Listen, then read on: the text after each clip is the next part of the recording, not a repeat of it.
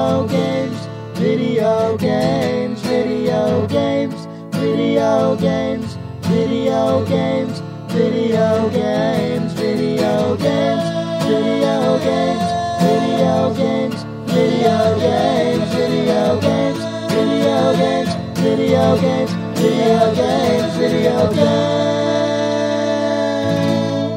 It's November 28th, 2012, and It's Halloween! is it? This is Idle Thumbs 85. I'm Chris Remo. I'm Jake Rodkin. And Sean Vanneman is gone today. Forever. Just this episode. We are joined by Kirk Hamilton from Kotaku. Hey, Kirk. Hey guys, how's it going? Oh, it's good. Not bad. Cool. How about you? Oh, I'm pretty good. How's this Halloween going for you? Oh, it's very cool. I got a great costume. Yeah? Mm-hmm. What are you dressing up as? I dressed up as a character from Skyrim. Oh, yeah? Yeah. Cool. Oh, was it customized? Like, were you recognizable? Or? Yeah, I figured it had been long enough since the game came out that people would be able to recognize me. I have a, You dressed as your Skyrim character. yes, as my Dovahkiin, yes. I figured people know him by now because he's probably... Yeah, well, he's pretty famous. Like He saved the world. He did all those amazing quests it's and like pretty explored sweet. the He entire rode a dragon world himself and- and like... So everyone's got to know who that guy is, that's right? what I thought going to the party. You believe it or not, though, most people didn't know who I Hipsters. was. Yeah, I know. They're all just into anime or whatever, like lame stuff that they're into. Yeah. Yeah. it was a real letdown. Yeah, that's too bad they didn't recognize your I know. It was cool, like, though. weird mohawked warrior princess Right. costume. Right. Yeah. What are we talking about? Video games. Oh. Yeah. So nobody connected to Idle Thumbs anymore has any way to play games like Far Cry 3 before they came out. But fortunately, We have a real games journalist on this Yeah. week. Nice. That's what I'm here for. and I actually legitimately know almost nothing about Far Cry All that 3. I know about Far Cry 3 is that it was at PAX and many people played it and enjoyed what they saw. Yeah. But Well, I was dubious. I saw a positive tweet from Steve, but that was it. Like, I still don't know anything All about Steve it. talked about was wolves attacking everything. Right. Yeah. And that was encouraging to me. So, wait, actually, before we start talking about Far Cry 3, Wait, what? no, I mean, it's related. But, Kirk, what is your relationship to Far Cry 2? Because our stupid podcast, as you might know, We hate it. We think it's bullshit. no, you're thinking of people hating us and thinking we're bullshit right. because of our obsession with Sorry, Far I was Cry thinking 2. of Far Cry Instincts for the Xbox. Oh, right. I played that game. Yeah, so did we. That's not It's a really very good. game. Oh, yeah, I know. I love Far Cry 2, actually. Oh, welcome to Idle Thumbs. Yes. How have we never had you on Idle Thumbs before? I don't know. I love that game. It's actually one of my favorite games of all time. Yeah, man. I get no ends of shit about it at Kotaku. I used to come in, Steven Totillo, my boss, would give me crap about Far Cry 2. Be like, oh, well, why don't you just write an article about Far Cry 2 today? Because, a very small amount of people actually care about Far Cry 2, and those who do care mostly hate it. So I always get a lot of crap for liking That's not it. true. Everyone loves Far Well, Cry. welcome home. There are you guys. So yeah, I love Far Cry 2, though. It's a great game. So I came to Far Cry 3 with a lot of sort of expectations and baggage. Yeah. What did you think? It's a really good. It's a really, really good video game. Which That's really descriptive That's and a very- helpful. well, and and I think that there's That also little, sounds like you're leaving yourself wiggle room in there. I am. I think because I'm playing it again. I played it all the way through. I probably played like 30 hours of that game, and I'm still playing it, which is a good sign, right? Because that's how I play Far Cry 2 as well. Like I've played that game like 3 times all the way through. I play it, and I still just kind of play it. I go back and just play it some. I don't know if you guys play it that way, but like you can just kind of go and do some missions. It's sort of all the same, so you just can play some, and then you get your Far Cry 2 fix. So Far Cry 3 feels that way too, but it's also like way more of a video game than Far Cry 2, and it's In what way? What do you mean when you say that? well. So when I say it's a very good video game, it's like there's all this stuff in it. You're on an island, so it's like kind of like the island from Crysis. It's like a Or tropical, Far Cry 1, like- right? Yeah, it's like kind of like Far Cry 1, only it's like a wide open island. Okay. So in that way, it feels more like Far Cry 2. It's totally open world. And you do the same kind of stuff you do in Far Cry 2. Like you drive cars around and you sneak around, you take out enemy outposts and you get better guns but then there's all this stuff they added to the game that sort of makes it way more gamey. It's like there's leveling and you get experience points and there's a crafting system and you have to hunt dudes. That kind of stuff makes me nervous in a game like Far Cry 2. Right. Because one of the things I liked about it was how much it wasn't gamey. I mean, it was in a lot of ways, right? Like there's the the guys who respawn instantly as soon as you leave the outpost, things like that. But those are also often the annoying things about Far Cry 2. No, I know. Yeah. Right. It's funny that a lot of the things that I wound up liking about Far Cry 2 are the things that people hate about Far Cry 2, like the way that it's so oppressive and like it's never empowering. Well, like, those are the things I love. Kind of, those are the best parts about it. Yeah. And even the respawning guards, like the fact that the game just kind of is this just shooting guys like at outposts, and if they respawn, cool. It's just like more game to play. Like that's one of the things where the individual. That's a weird case for me, where the individual thing about the guards respawning is irritating, but as just one component in the larger whole that is just the tapestry of how shitty this place is, it helps in that respect. Yeah, right? it contributes to the way the world feels. Like you have malaria and like everything's against you, and it's constantly like there's just dudes trying to shoot you. So in Far Cry 3, you probably have like 2 malarias, right? So in Far Cry 3, you don't have malaria. So all the things here are the things that are gone from Far Cry 3. I see people keep talking about malaria. No malaria, and your guns don't degrade. You see the word malaria trending on Twitter, and it's from people saying, "Where's the malaria?" Right. They actually could be talking about where's actual the malaria is the or it's actually the people are talking about malaria as a real global health problem. No. Malaria is a video game mechanic from Far Cry 2. Oh, right. That's all it is. I forgot. Well, I assume they made up that. I assumed it was one of those like fake video games. It's like the made up country of Africa that it takes place in. That imagined place. So the new game does take place in a made up place.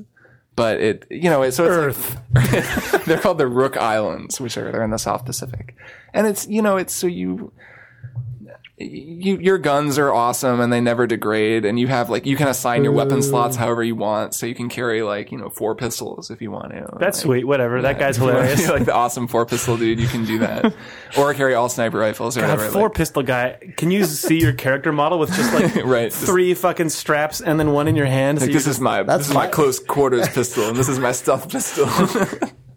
That is my guy, basically. One pistols guy. Like just pistols. Yeah. So you can do that though, which I actually kind of I don't know. Like all the I like the restrictions in Far Cry 2, like how there's kind of the 2 or 3 loadouts you come up with that really work well, but you have to.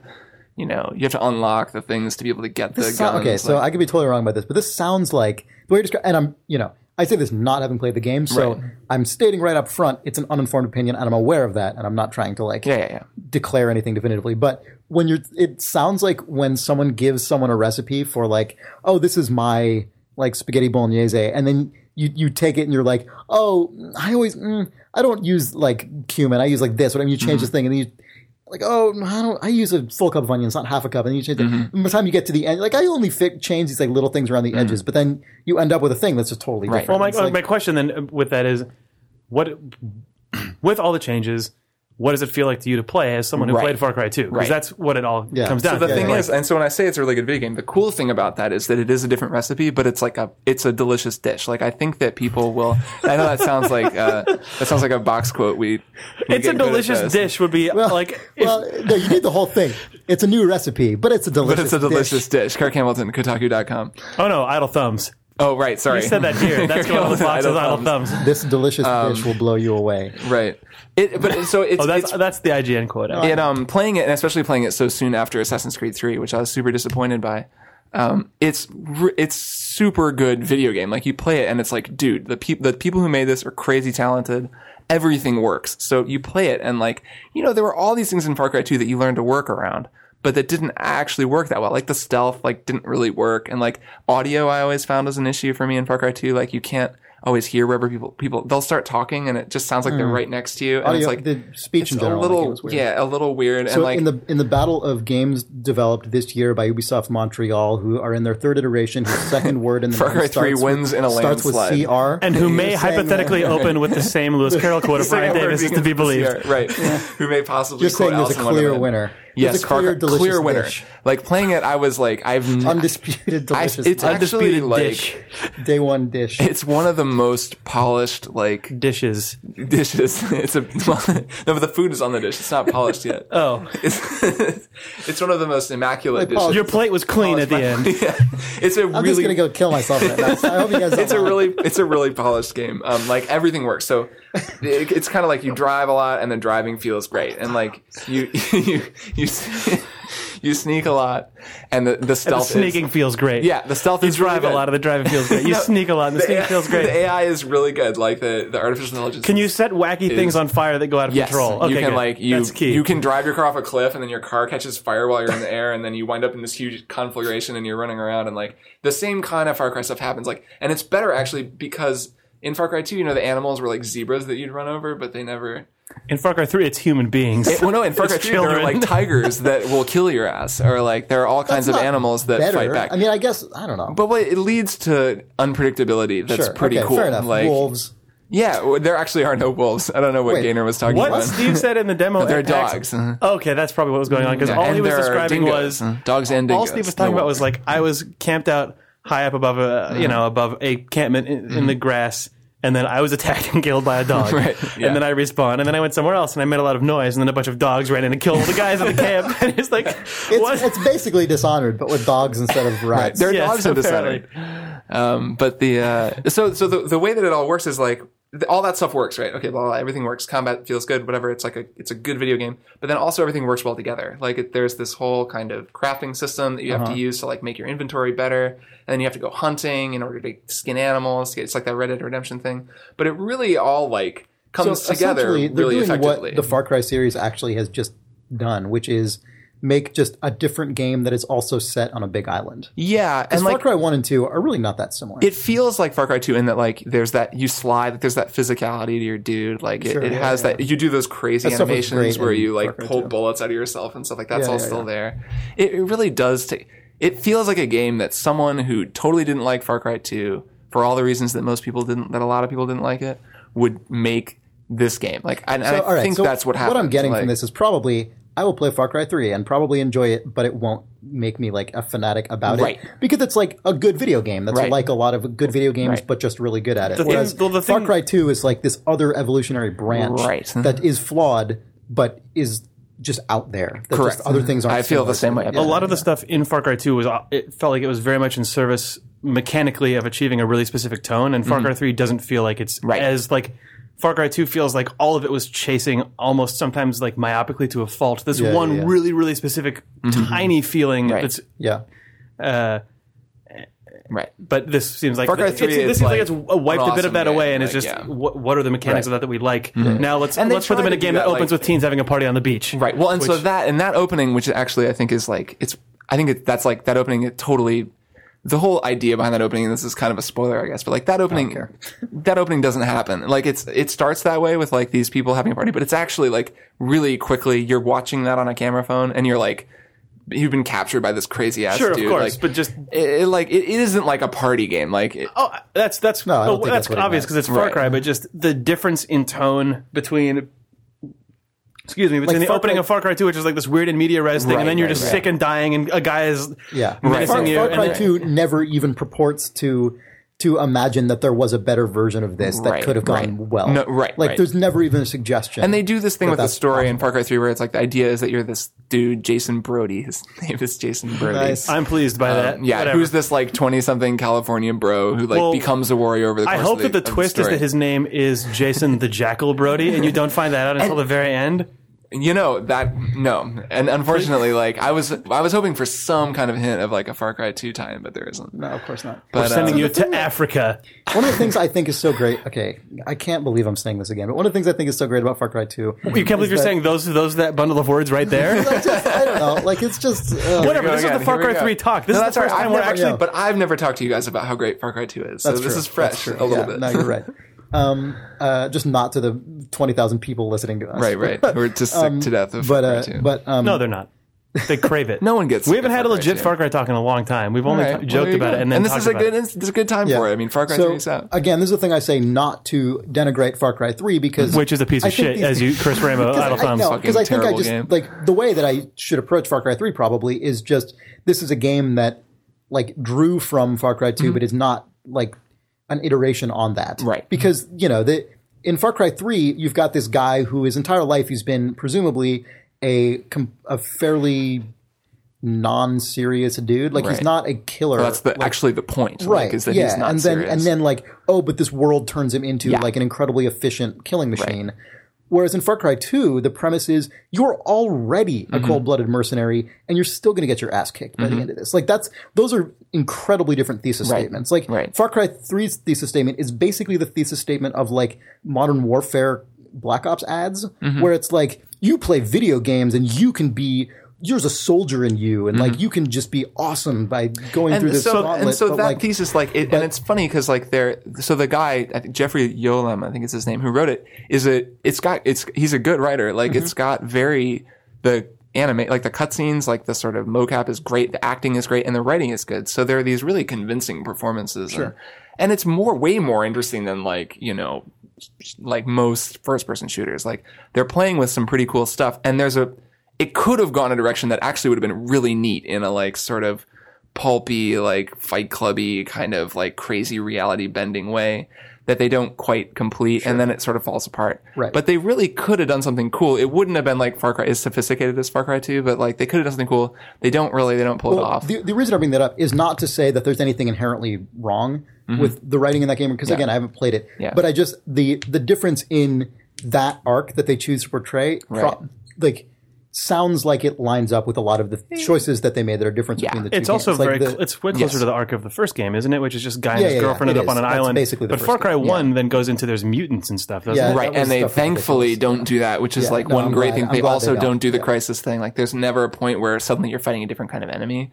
which is great because it's just fun to fight dudes in the jungle. Like you don't want to evolve it. It just gets more complicated and difficult. But it's good they cut that third map out of Far Cry 2.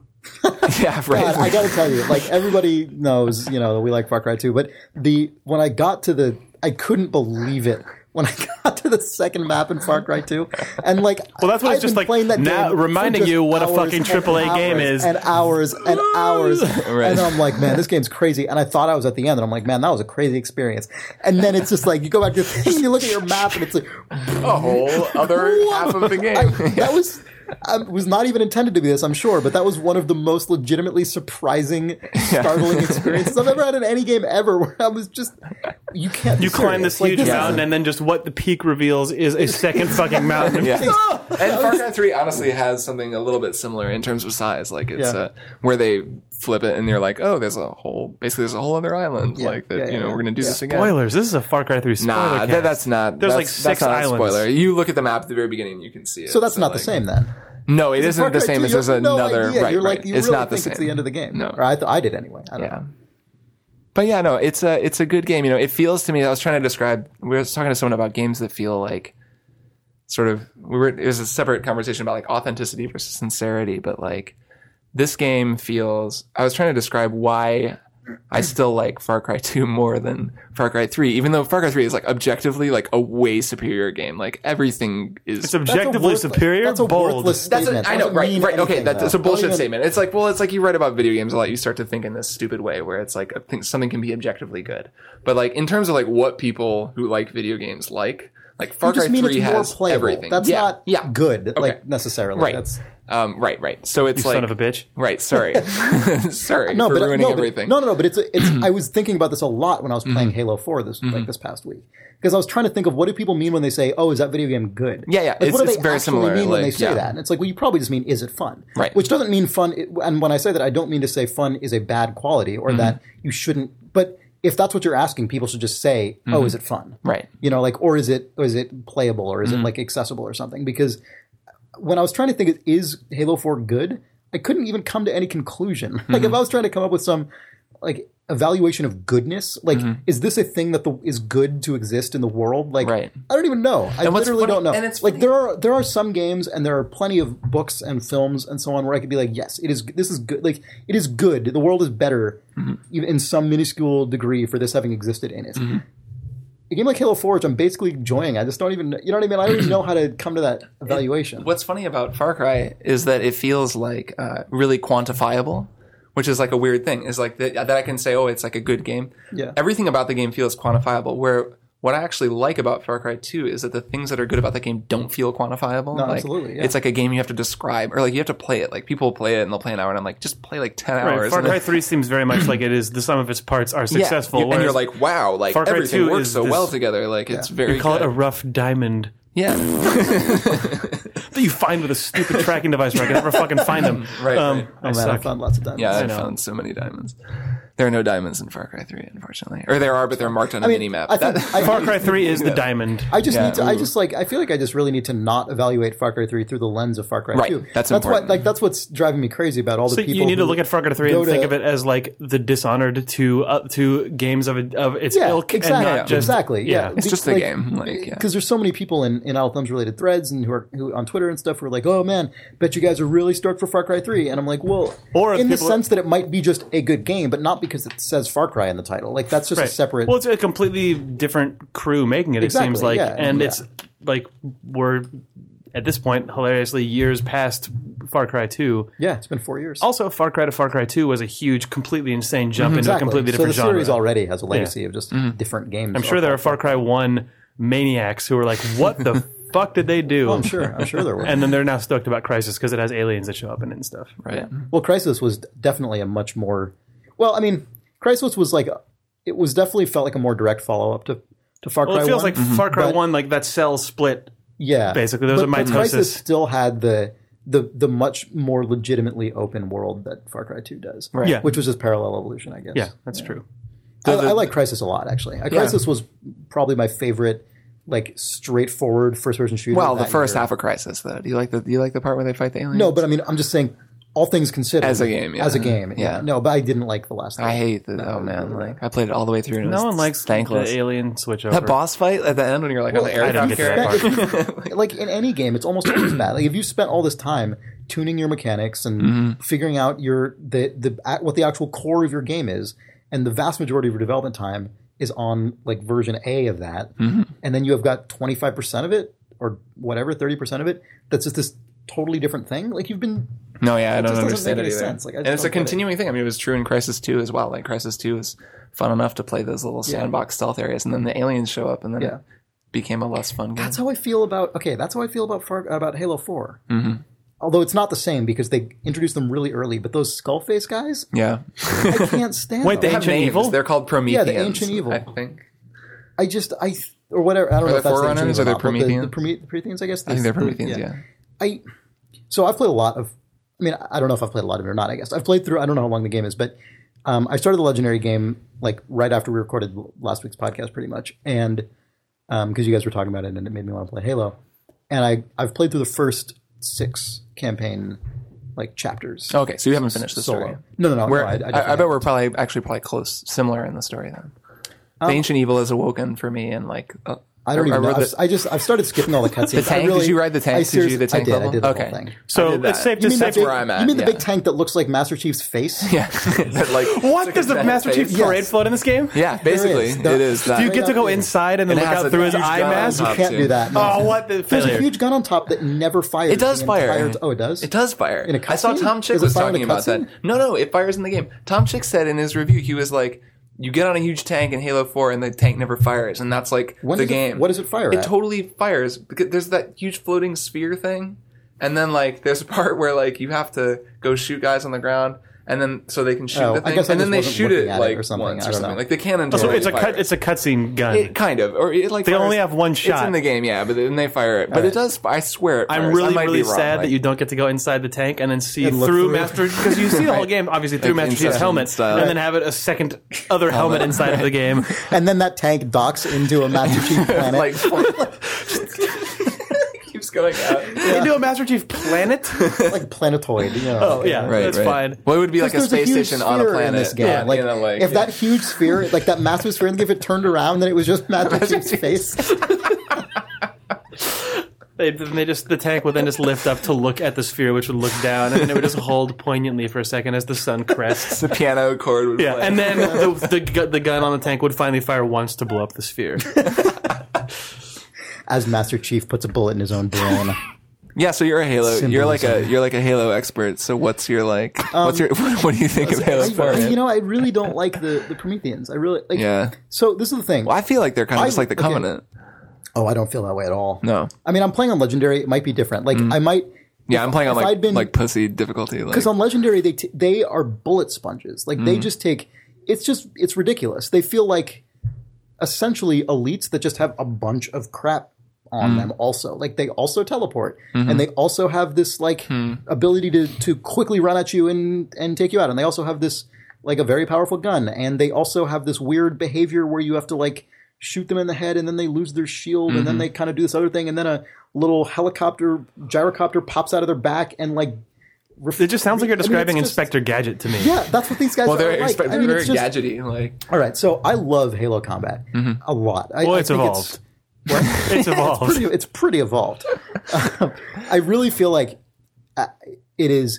If you're in terms of games whose entire identity is just first-person shooting things, I think Halo is so far above every single other example of it. Like, it's just not even funny. Like, it's just in terms of games that are just about that, like, not counting really simulation driven stuff like DayZ or whatever, but in terms of stuff where it's just run in and fight guys in a fast paced first person situation, in single player, it's just the best in my opinion, like by far. Just the encounter design and enemy AI. And enemy AI behaviors, like, and really importantly for why I don't like the Prometheans, the spread of like groups you fight. So the thing that's so amazing about Halo is you have these I mean, I'm sure it's incredibly complicated behind the scenes, but on the surface, you have these fairly simple enemy archetypes that are arranged in completely variable groups that out of the combination, out of the group, comes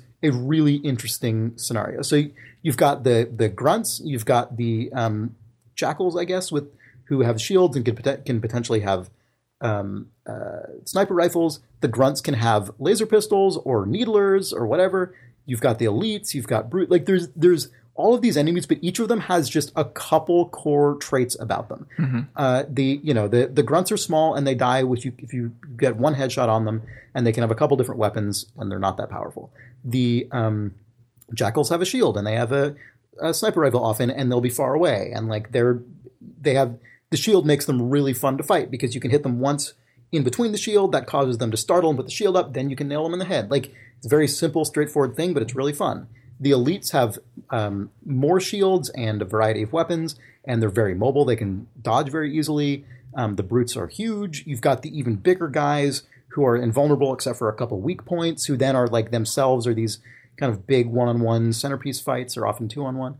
They're these very fairly straightforward archetypes that all blend together amazingly. Like the way group AI works in Halo, I think is just incredible. It's just so far above other games. But then you have these Prometheans that it's just like a laundry list of stuff they do, and they come along with these little shitty dogs that are just robot dogs with gun heads. They explode in one hit to a head just like a grunt does, except their behavior is less interesting. They have no weapon variety. And they're just not even funny, right? Like, grunts are even funny, and like the dogs aren't even that. There's just the Prometheans are just boring as hell. Well, and then the big guys if you're not close enough to them, they take unless you don't have a sniper rifle will tear anything apart. But like, if you, again, playing on Legendary, if you're not up close and you don't have sufficient long range ammo, it's just the most boring fight ever. You just have to pick away at them until you eventually get through their shields, and then you headshot them. And it's just, you don't have any of that same dynamism. There are occasional bits of it. Like, you can end up in a situation where you have a shotgun and you're up close and you're dodging around the guy, and then you've got that great Halo combat. But there's nothing happening there that couldn't just happen with elites, which generally tend to come in interesting packs that are a lot. Like, a pack of Prometheans just means, I guess I'm just gonna have no bullets left at the end of this. Like, it's just here we go. Like, these guys are gonna warp around, I'm gonna shoot them. They got those skulls in their heads, though. Yeah, it really drags the game down for me. Whenever I run into those guys, I'm like, here I go. I wish I would fight some Covenant again soon. And I'll have a lot of fun. So it kind of makes sense, right? Because like the Prometheans are the new addition that like 343 put in the game. I know, exactly. Which is kind of amazing. Like, I have a feeling that if you told people at 343 that the first part of Halo 4 where you're like, it's just more Halo and you're kind of fighting, like, if you told them that as a complaint, they would be pretty stoked, like, that they managed to take what Bungie did and like recreate it. I don't think that's true, because if they would have been excited about that, they wouldn't have. What it feels to me like they're like, all right, we got to make our mark on this. We got to design a surprising enemy that's totally different. But right. It just doesn't. It doesn't. It feels like it. Right. What I mean to say is that it was probably enough of a challenge just to be able to recreate Halo. The guys who did the first few chapters are probably stoked if you tell them I really had a good classic Halo time playing that beginning part of the game. They're like, man, we took Bungie's because they had to probably just kind of crib from Bungie and figure out how they did what they did. And I'm sure there's this alchemy to it that is very difficult to reproduce. I'm sure it's hard. And then it's then they had to go and also make something new, which is less interesting. It just bums me out because it's totally inevitable to some degree, right? They're not going to put out Halo 4 and just have it be a pretty good Halo game that is like Bungie's Halo game. But also, I don't think it needs anything added. Right. Unless, you say that, but of course it's obviously possible it's clearly there's some universe in which there is a new enemy type that actually is novel and interesting and elemental. Right. Elemental is what's key to me. Enemy types in Halo feel core. They feel elemental. Yes, these guys represent key behavior that is part of an interesting group. And the new Prometheans, it's like an ecosystem. They unto themselves are this whole bevy of behaviors that are just... The way you're describing it seems like the Prometheans were built to almost come in at a 30-degree angle off of the Halo stuff and mix it up, be a disruptive element. But that... I just don't. It doesn't seem like well, and they have to fit in with because when you're fighting them alongside Covenant, so it's they have to fit in somehow. They have to be different enough that it's not just but then it just ends up me I just take out all of the Covenant first if I can because then it'll just give me more time to just sink bullets into the. Right. I don't know. And I'm sure. Okay, I haven't read any reviews of Halo 4. I really actually genuinely have no idea what the response is to this game. So it's totally possible. It was positive. It's totally possible I'm way out in left field on this. No. I'm with you. I actually think it's nowhere near as special as a lot of reviewers say it is, which I feel, people love Halo and everything, and and I've played. I love Halo.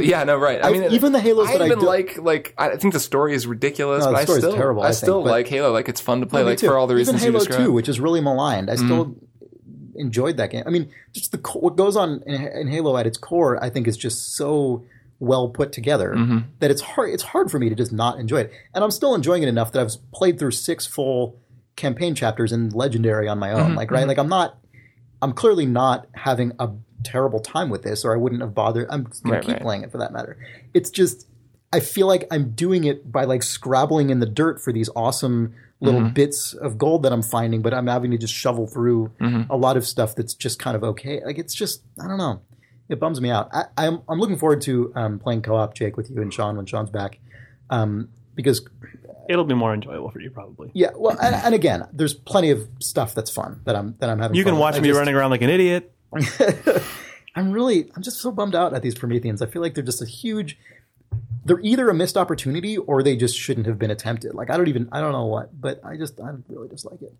I have to raise this. I'm not going to spend a lot of time on it because I had this conversation with Sean this past week, and he made, I think, the correct point to me, which is that this is just part of a much larger issue that we're not going to be able to address in any even depth. But man, do I just think Cortana is just the tackiest in this game. It's just, they really went above and beyond in making her just... There's a line where she's like, big it's old, near the beginning.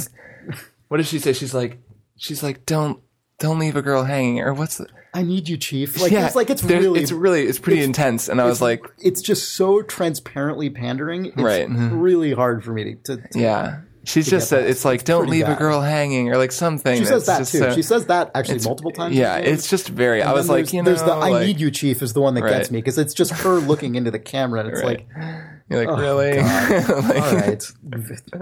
I guess this is what a video gamer needs. Yeah. I don't... I know. And she's not even a translucent hologram anymore, really. No, right. She's basically just a naked girl with huge tits and huge hips in blue body paint. That's well, Avatar did awesome in the box office. I didn't see Avatar. It's got blue people in it. But it's got hot blue chicks. That's the same idea. I don't know.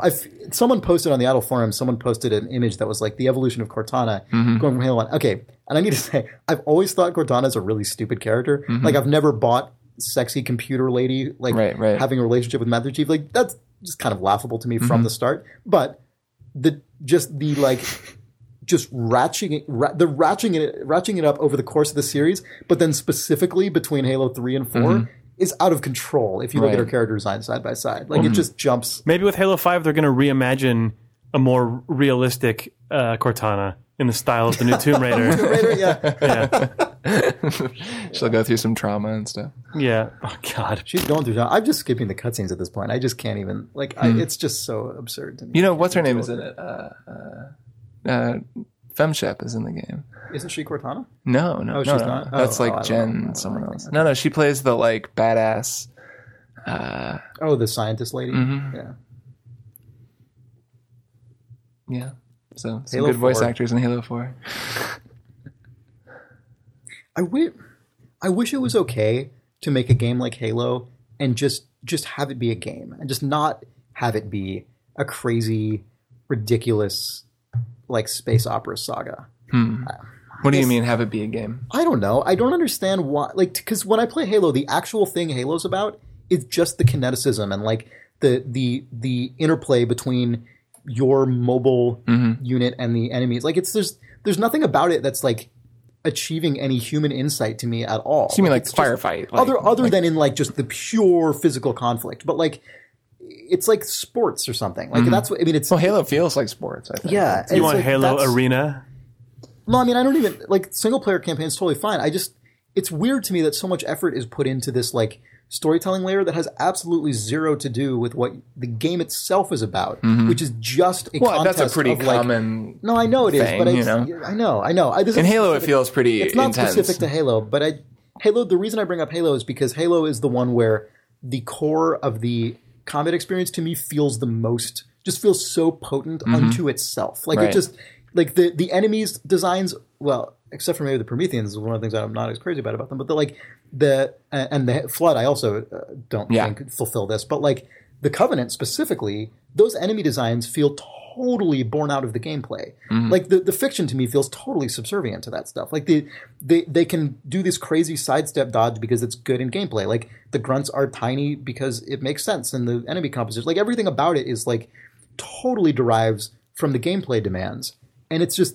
Everything else to me in Halo is just totally secondary. It's just like it's insignificant compared to the incredibly powerful, incredibly like robust combat simulation they have going on, and tying it to this like ostensible personal story about a man and like a computer, like a woman and a computer. Like it's just weird. I know it's not unique to Halo and it's not unique to Halo 4 by any means. It stands out. I just in the don't game, get it. Right? Like, I just when I play and their Halo, story like, is it doesn't make any sense to particularly. me. Honestly, Halo lore is particularly ridiculous. Yeah. Like, but there are people who love Halo. I know, lore. I know there are, and that's why it's a silly thing to bring up, I guess, because the reason they do this is obviously because there's an audience for it. But like, I just don't. It's weird because and I don't know. I don't play enough actual like AAA console games at this point to be able to talk about this in a way that means anything.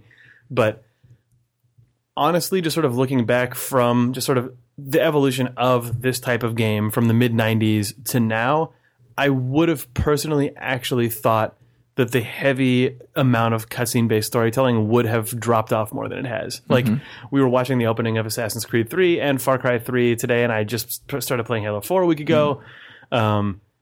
It is actually kind of weird to me because all of that stuff, and it makes me feel like an old person. Right. But like when I see that stuff, my brain still maps it to, wow, we as an industry just got CD-ROM drives so we can fill half of it with a movie. And it's weird that is so entrenched at this point. You don't see it in every game. I mean, like you talk about Dishonored. No, it's not every game. And actually, Far Cry 3 doesn't have proper cutscenes. They're all that thing at the beginning is the closest it comes. Sure, like it's actually there are cutscenes, but they're first person. People are talking to you.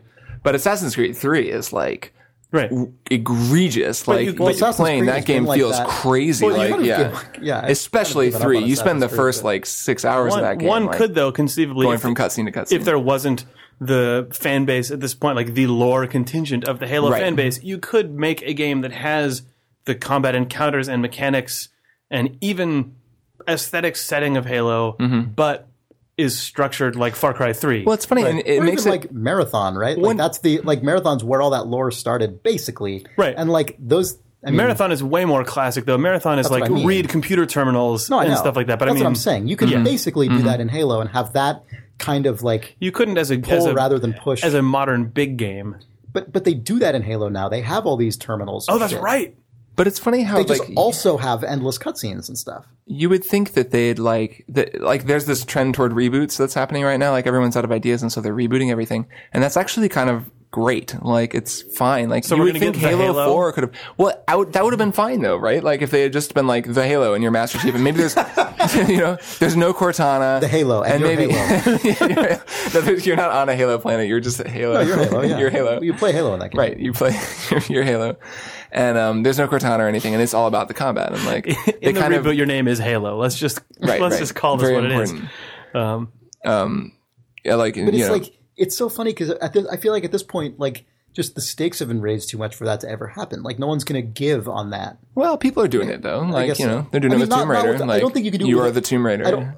Well, and like, no longer, but you no longer, it's like no longer her like crazy evil twin and all that stuff. That's just a paring down of weird cruft that they've accrued. That's not fundamental change in how they're.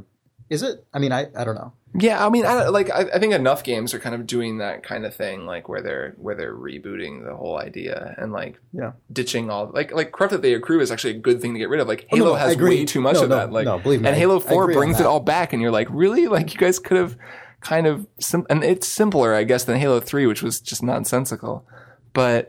At least there's no flood, right? It actually is kind of, now that you've said that, you've made me really sad with Halo in particular, which is stupid because I have never even really played a Halo game, but it seems like we're at this point in the life cycle of consoles that now would actually be the only time you could probably justify giving your audience... This is our drill down back to the core of what it is, because the next ones of these that come out, I imagine, are going to be on new hardware. So that's what everyone's like, give me 400,000 new features. Give me the stupidest shit you can come up with. Well, that's like what they did with Halo 4. It's like it's going to new trilogy. I really liked about ODST. Like, I mean, ODST felt like, I think, I forget what the reaction to that game was, but... And I'm sure it still had a lot of dumb story stuff in it. I can't even really remember. But the thing that I do remember about that game... Jazz? Is that it had jazz in it? One, it had fucking jazz. Yeah, so there was some jazz happening. Good job. Yeah, that's what I remember about that game. Also, like, they really took a fairly...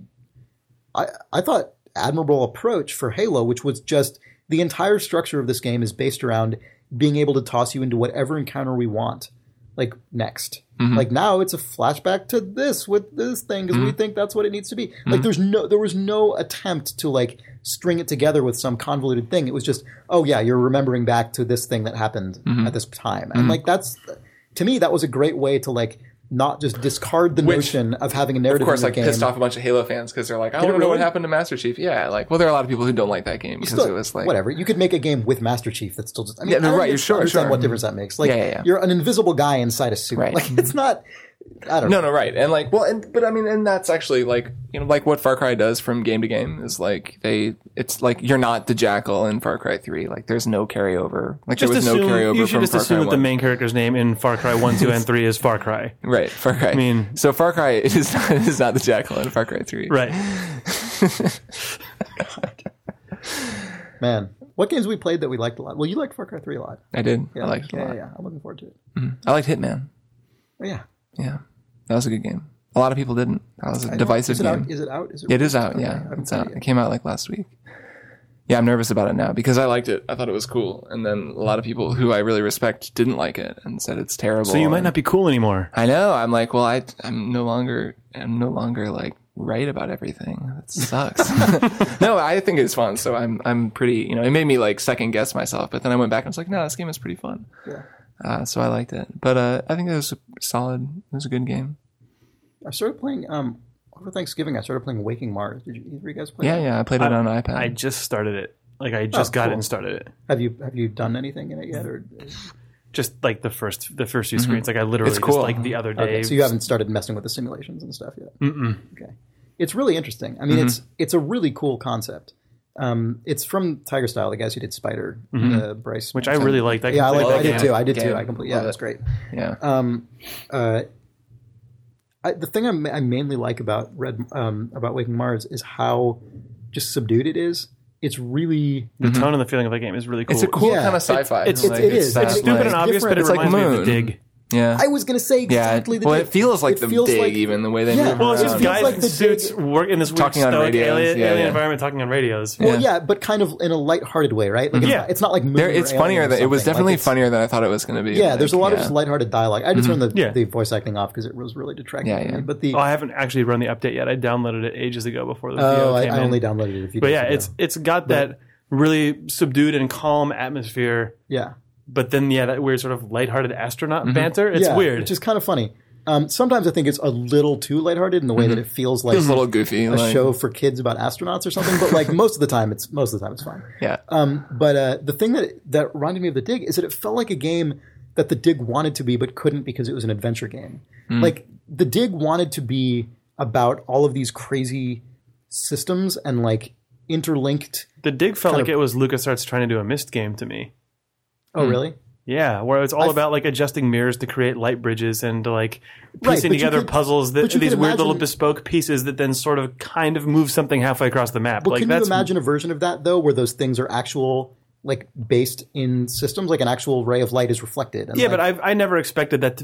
I never expected The Dig to be that, or I never really thought the team was trying to do that. I didn't either when I played it. This is a retroactive thought I had when playing. Mars. Not a but it seems like desire I had a system-driven version of the sorts of things that you. Well, it seems cool, right? Like I guess what I mean is, it feels like a game that The Dig wanted to be, not necessarily the team wanted to make. Like I can imagine The Dig, like a version of that whose best expression is closer to Waking Mars, right? Where you're uncovering these weird properties of an alien world and learning how they work. Right, that's kind of the key. Is like you get to actually see how it works. Lock and key. Whereas in Waking Mars, it's actually modeled, and it's really cool. And I like that a lot. When you start getting into the kind of big rooms where you end up.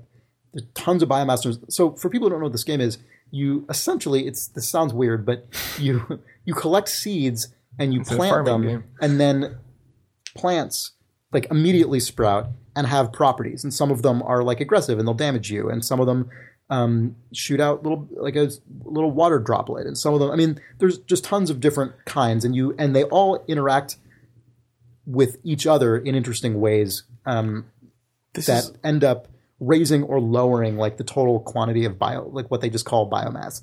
And so what you're trying to do is create these large systems that are in something relatively close to equilibrium, so you can raise this biomass number high, but keep the plants from like causing each other die out because there are too many of these and they have an adverse effect on or hurting you. Yeah. And it gets really tough to maintain these levels at really high concentration, which leads to eventually the thing that kind of burned me out on the game, which is that you never really do anything else other than just hit an arbitrarily high number. Like the thing that makes it less cool than some simulations is that ultimately the simulation only exists to perpetuate the simulation, but nothing emerges out of that.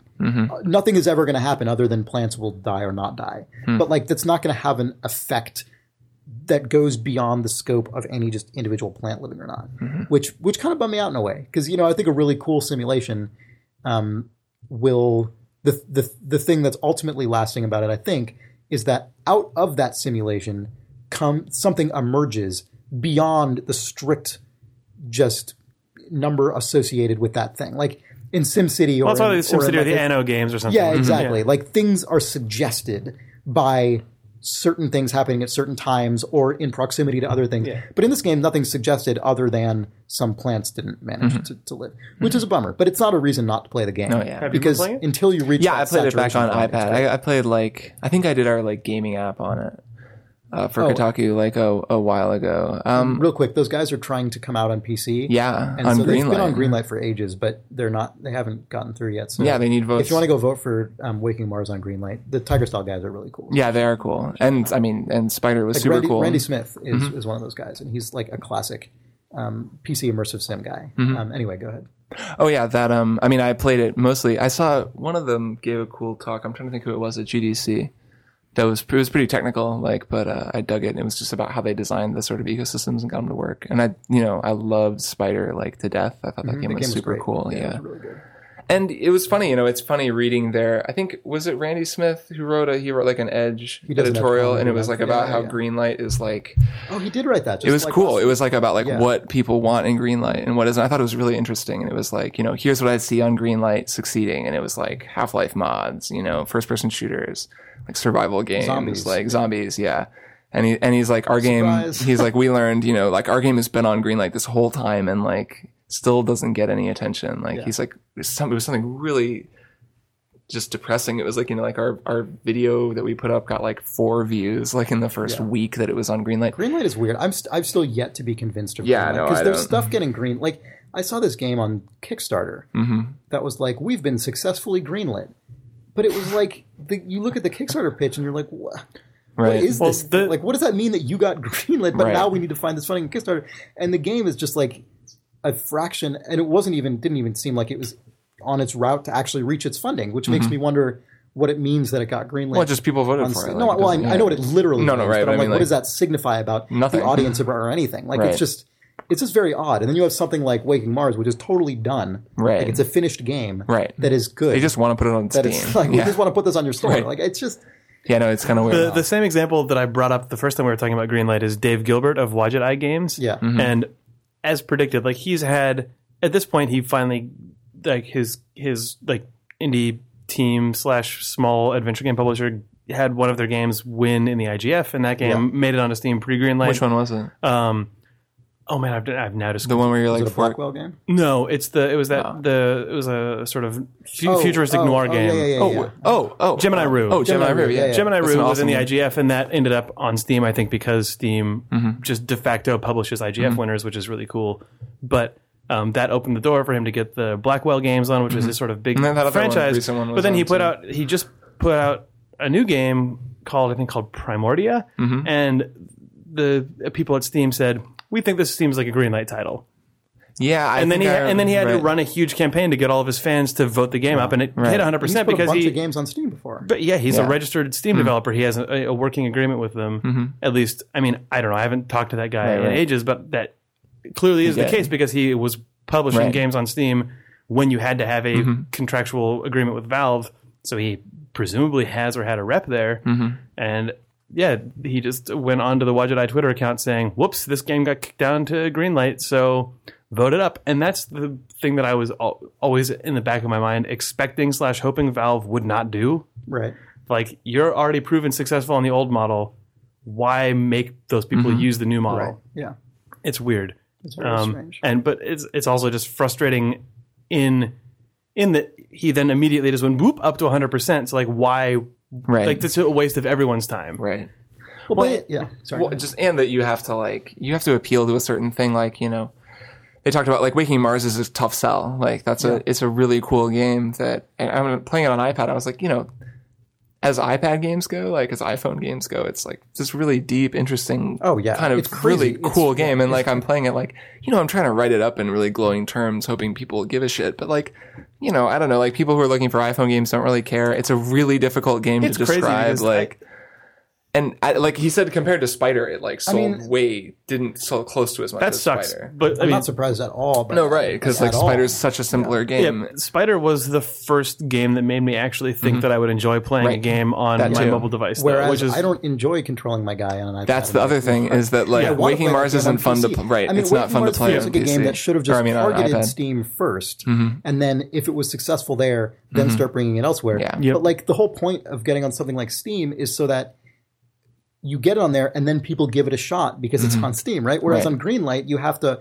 already get people to be excited about for it. Like whereas when something shows up in the new releases on Steam, like I don't know all the games that are on Greenlight, not even close. Whereas I always know everything that's in the new releases tab because it's front and center. It's right there. It's really easy for me to just click on new releases and be like, is there anything here I'm even remotely interested in? And that's what a game like Waking Mars needs. It needs at least that discoverability. Like, it just bums me out that that's not feasible. Get that either, no, it doesn't at all get on the App Store. Yeah. It's a good game, though. This has been a lot of negativity. I want to go back to something that is awesome about Halo. I only really talked about the things that were negative to me about Halo 4, but there's something that's just great about Halo in general, including Halo 4, which it's so nice to be playing it in a big AAA game because I feel like recently this has been the province of almost purely smaller games. Which are great too. Like that's not bad, but like is the Super Meat Boy like ability to jump into an overwhelming situation and know that you can try it again right away, and so without a bunch of bullshit, right? Like in Halo, they're pretty good about you die and you're back pretty quick. It's not Super Meat Boy fast, but like you're back in there pretty quickly, and because Halo has that. In the good combat encounters anyway, right? Like mainly the ones with Covenant, like although sometimes Prometheans do. you like internalize the exact state that your game was in when at the point where the checkpoint autosave is. And when you come back in, you're already forming this like mental map of where these guys are. And they're like, all right, I'm going to try something crazy. I'm just going to run straight through the middle with a shotgun, like blast that guy, jump behind those weird obelisk things with guns in them, like pick up the different, like the plasma pistol, like run out, like it's just, you form these things in your head and you just try them instantly and you go. Like every Halo game I've played before, I started at least on just heroic. And then, before I would start on either, what was the second one below heroic? I don't remember, but normal, I guess. And then, or heroic. And on this one, I hadn't played Halo for like 2 years probably, and I deliberately went right into Legendary because I just wanted, like, it had been so long since I had this experience. I just wanted that like mainline brutality. Yeah, I wanted to just butt up against it, and it's awesome. Like, I'm really glad I did.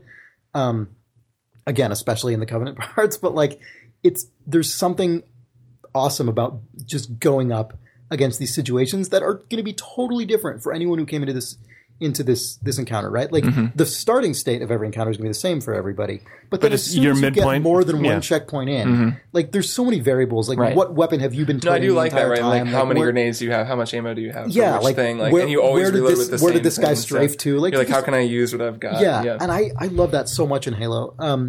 And it's something that is.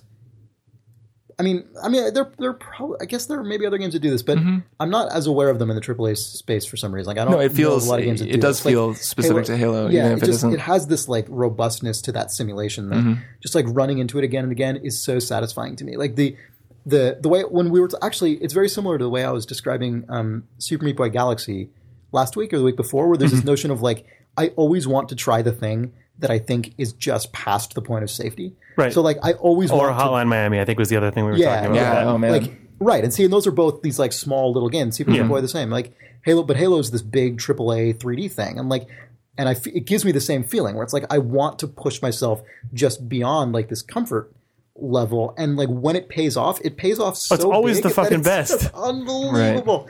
Right. Like I really wanted to when I started up Halo 4, I really wanted to just turn on the Idle Thumb stream and just be like, watch me go into Legendary Cold and see how badly I get my ass kicked. But like couldn't end up getting the stream working, so I didn't do it, which bummed me out. But like just because I was so like excited to be having that experience again, I wanted to like share it with people.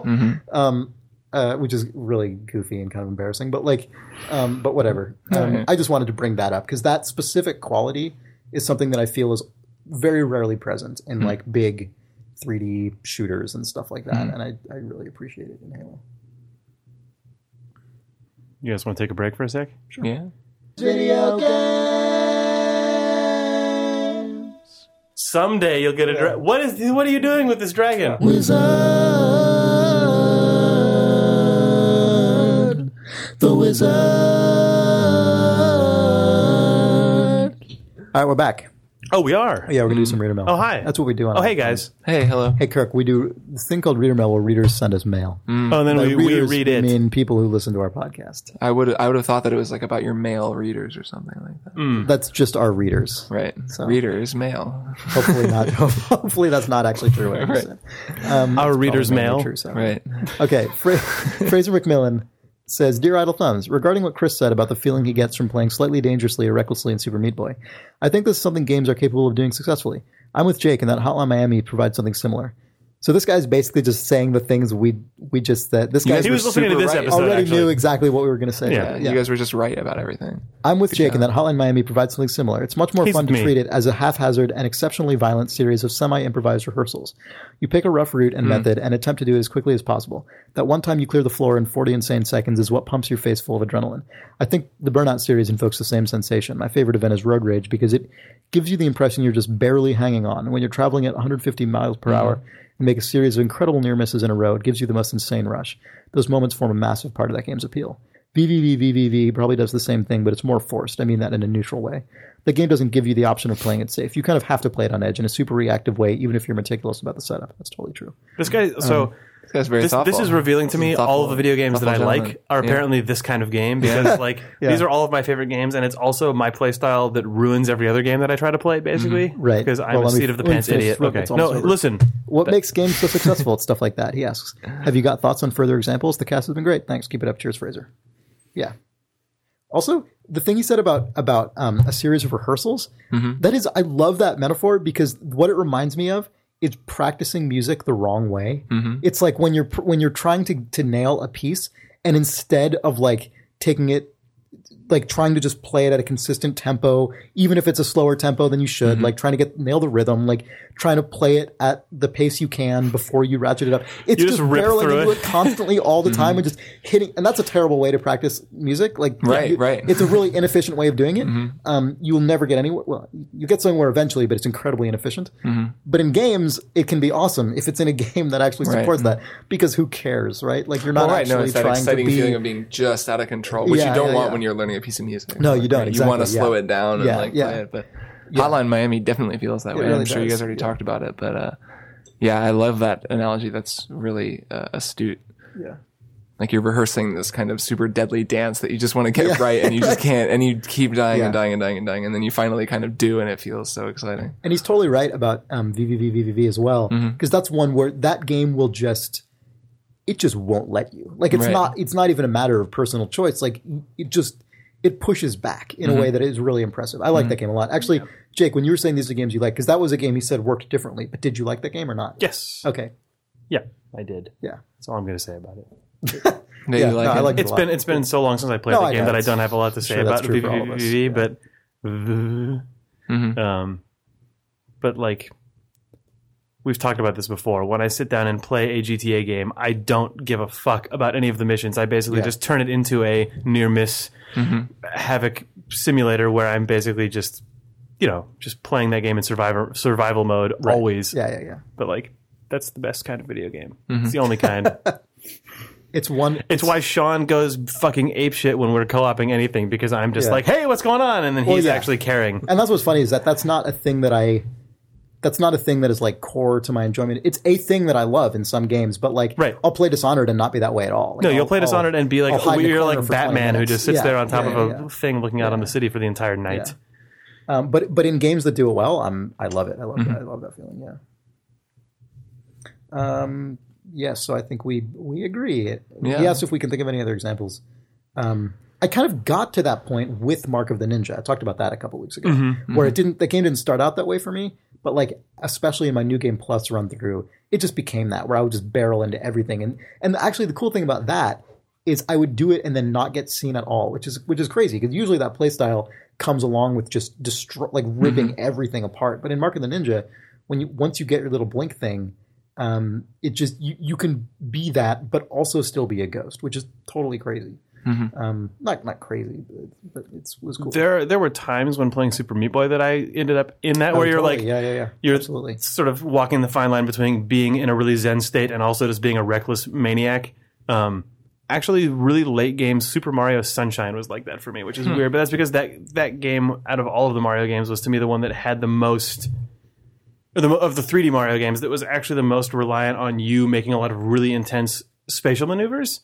Like, Galaxy has that stuff, but it's more about like the grandiose swoops.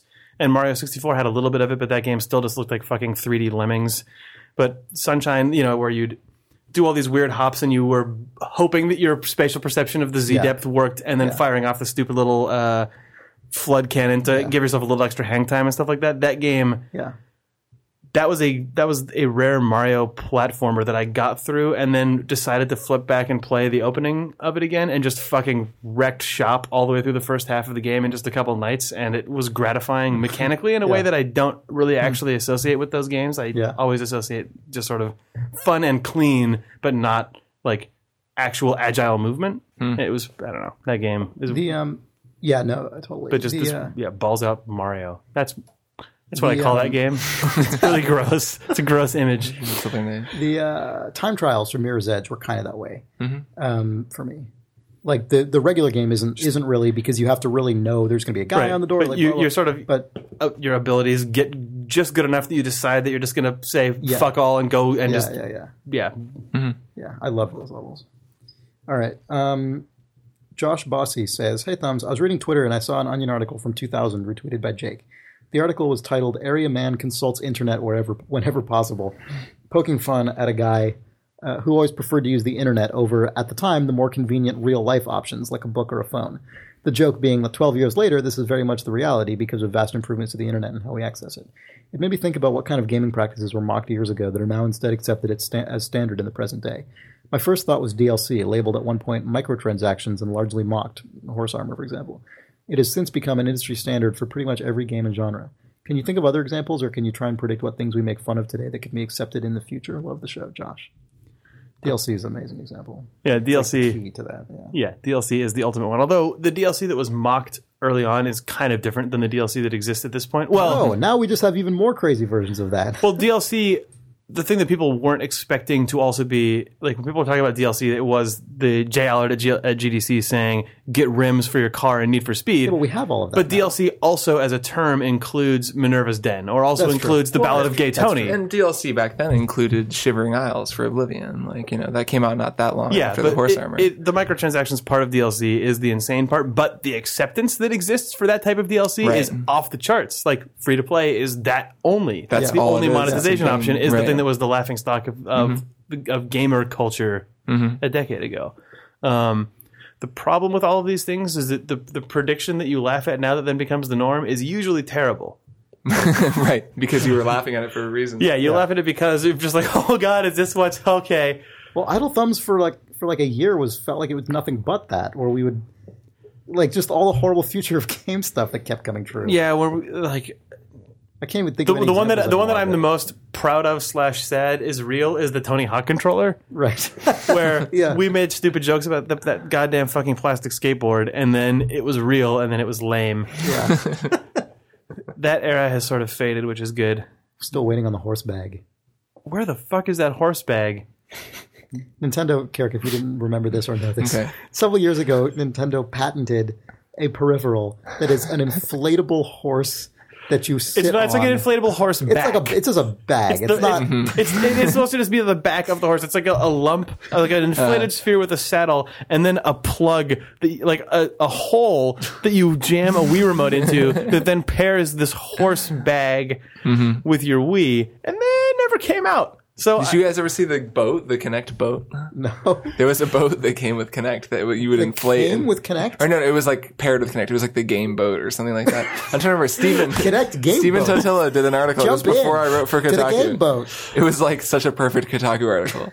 And Steven did it before I worked there. And it was like this picture of him in his apartment with this hilarious inflated boat that he'd put in his living room in front of the TV that you're supposed to like, I think it was to play the Kinect game. I hope that the box this comes in says not a flotation device. Inflatable boat does not float. Like, do not use in a pool. It's probably a real boat. It probably does work in a pool. It's probably just a boat that they bought from like a boat company that makes those. That's also Microsoft.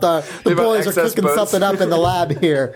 We bought this boat at Kroger. we had a whole bunch of boats at Sam's Club that were like on sale. Yeah, and you peel back the word game and it just says inflatable. Like what?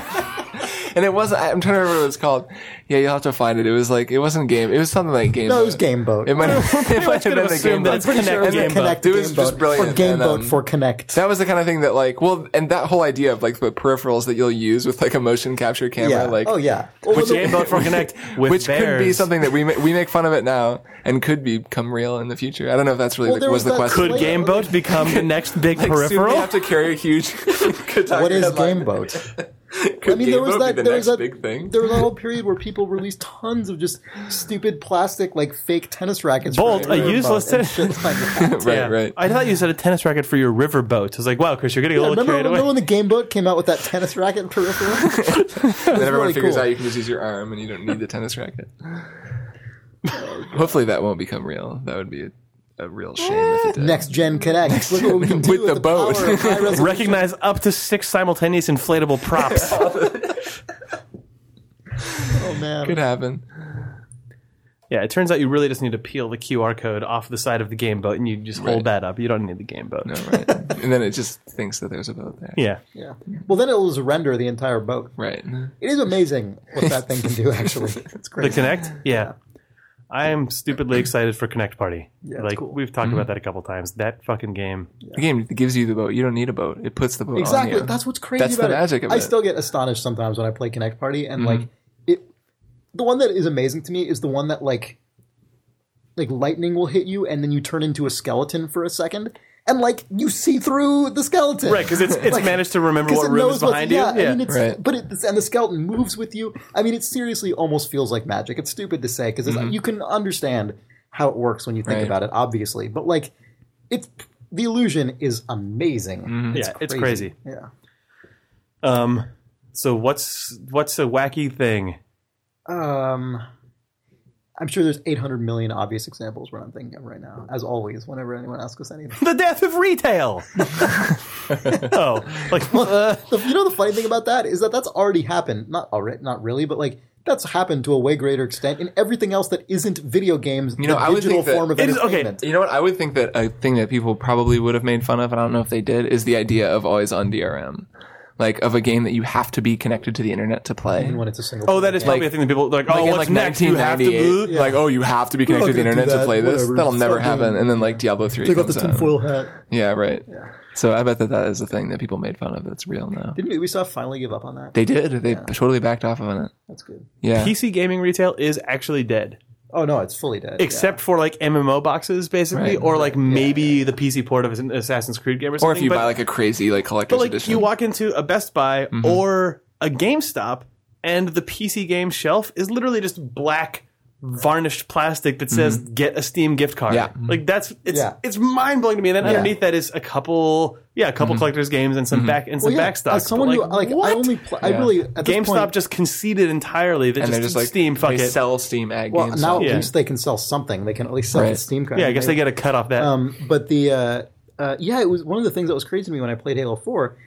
As someone who's basically only played PC games for the last couple of years, I realized Halo 4 was like the first game on a disc that I had bought in like 2 years. When I bought Little Big Planet 2, that was the first one for me in a long time, and it was weird. And even that game, like, you can theoretically buy that game not on a disc. I don't know if you could when it first It's, came well, out. no, not when it, now, actually, Sony's getting them pretty quickly, like, on the store. But yeah, no, now when it came That out. was cool. Good for Yeah, them. it is cool.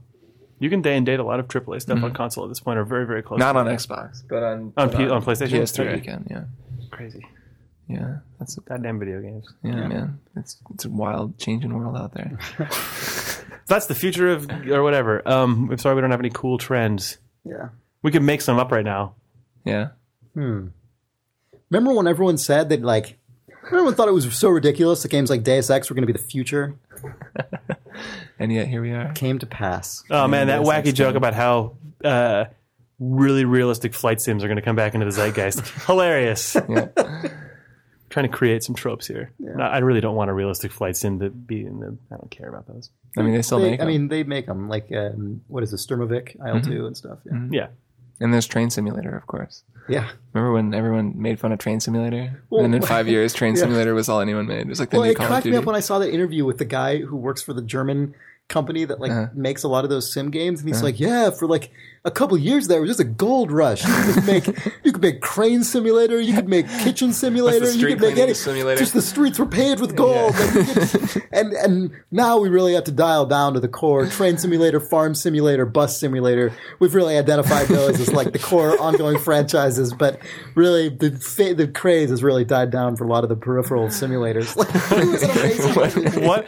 Yeah, that simulator rush of '06. Apparently so. Apparently, like 2 years ago or something, Mm-hmm. that was like when you started seeing just infinite of those on Steam, and I guess they were all successful, and then it just crashed. I really like that all of those used the same like white sort of tall italic font Yeah, from they Microsoft all Flight the Simulator. same. I remember- the same way that like Hattenschweiler or whatever that font is. when someone like someone realized that the simulator suffix was not actually trademarked, the same way that like 10 years ago someone realized that tycoon was not trademarked. Right. I know, So you could yeah. just put your gold gradient tycoon on the Yeah. name of any game you were making. You're like, oh, I love Tycoon series. Yep. I'll just Fish buy it. Tycoon. Dino Park Tycoon. God, Fish Classic. Tycoon is the best. I didn't play Fish Tycoon. Oh, I remember at Telltale Games, really early on, we were in a lot of downloadable game portals, and we were always fucking pissed when we lost to Fish Tycoon. You lost what? Well, like, we'd be in the rankings, like, neck and neck with Fish Tycoon.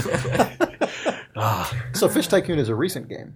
Fish Tycoon was like early mid 2000s. So what do you like? Dino You Park like Tycoon is like Fish Tycoon was like 94. it was like there, fish, well, or you there, have I don't like a know. fishery There or- was like a tycoon suffix rush during sort of, No, I the remember. like- 90s. Yeah. but they also reemerged in the sort of casual true. games There's portal Zoo- things Zoo of like Tycoon. yeah, JP Zune Tycoon. No, Zoo. JP was Zune Tycoon. Zune Tycoon. Oh, Jay Allard worked on Zune Tycoon. No, Jay Allard was the Zune Tycoon. Oh, right. Sorry. Jay Allard Zune Tycoon. It's weird that I'm just going to talk about random stuff, I guess. That's fine. I thought that it was a really weird mistake that I would have thought Microsoft would have learned from when they split the Xbox 360 out into all the crazy variants with like the arcade version that has no hard drive and all that stuff. Yeah.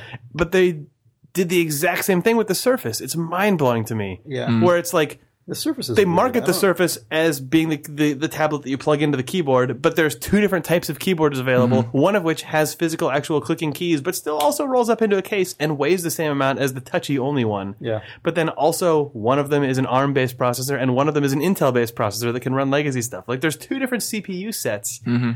No, they're two totally different. You would machines. think that after developers on the Xbox platform just fucking shat themselves when they said, oh, also some consumers won't have a hard drive in their Xbox, and some will, that maybe they wouldn't say, Yeah, no, I oh, remember we're that. using That was the, ridiculous. and now it's like they're using the Windows name for a tablet that won't run some Windows apps, and one that, like, it's really mind-blowing. That company, so- like, their hardware strategy seems to be the same, and it always feels like there's four different departments warring over what features their consumers actually There probably want. are. And then instead of someone just making the call, they're like, well, maybe we can serve every audience with all these weird things. Well, that's like Windows editions are the same way. Not anymore, though. Starting with 7, No, it's getting they better. dropped it. But- They consolidated it way down. But the thing that reminds me of, did you guys see the news today or whenever this week about the Canadian Wii variant that has no additional onboard storage and no internet connection? It can't connect to the internet. No, I thought that it just didn't have I'm Wi-Fi. surprised I haven't seen this. I thought that it was still able to use the USB Ethernet adapter. Oh, really? I don't know, though. I don't know the answer. yeah, no, I don't either. It has no storage at all. Like, you can't. Oh, well, I guess that makes sense if it has no internet. If it has no ability to browse the Wii Shop channel. So it's just you just put discs it's in just it for and play disc-based them. games, which is weird because isn't Wii U all about being able to I don't download everything? understand what the point of making that is. Why would you want to Like, fracture? which audience are you serving, and why are you trying You're to serve apparently that only audience? serving Like, Canada. It's only available in Canada. That's what people want in Canada. They only want to play games on I discs. really, really liked for some reason that everyone talked about how the Wii was 2 GameCubes duct taped together, and then the Wii U is literally half the size of one GameCube. right. It's so weird to me. Like it's a small square shaped thing which has a top loading hatch. Mm-hmm. But really- all it does is play Wii disc games. It doesn't have GameCube backwards compatibility, which is weird. Well, Given it barely has Wii backwards compatibility. well, it'll play Wii retail games, but the Wii You have to You download have to the thing go into for it, Wii though. mode So, like, if and you like had launch it in the 480p. well, I wonder though if you had this Canadian What? one where you can't get online. I'm talking about the Wii Classic. Oh, you're talking about.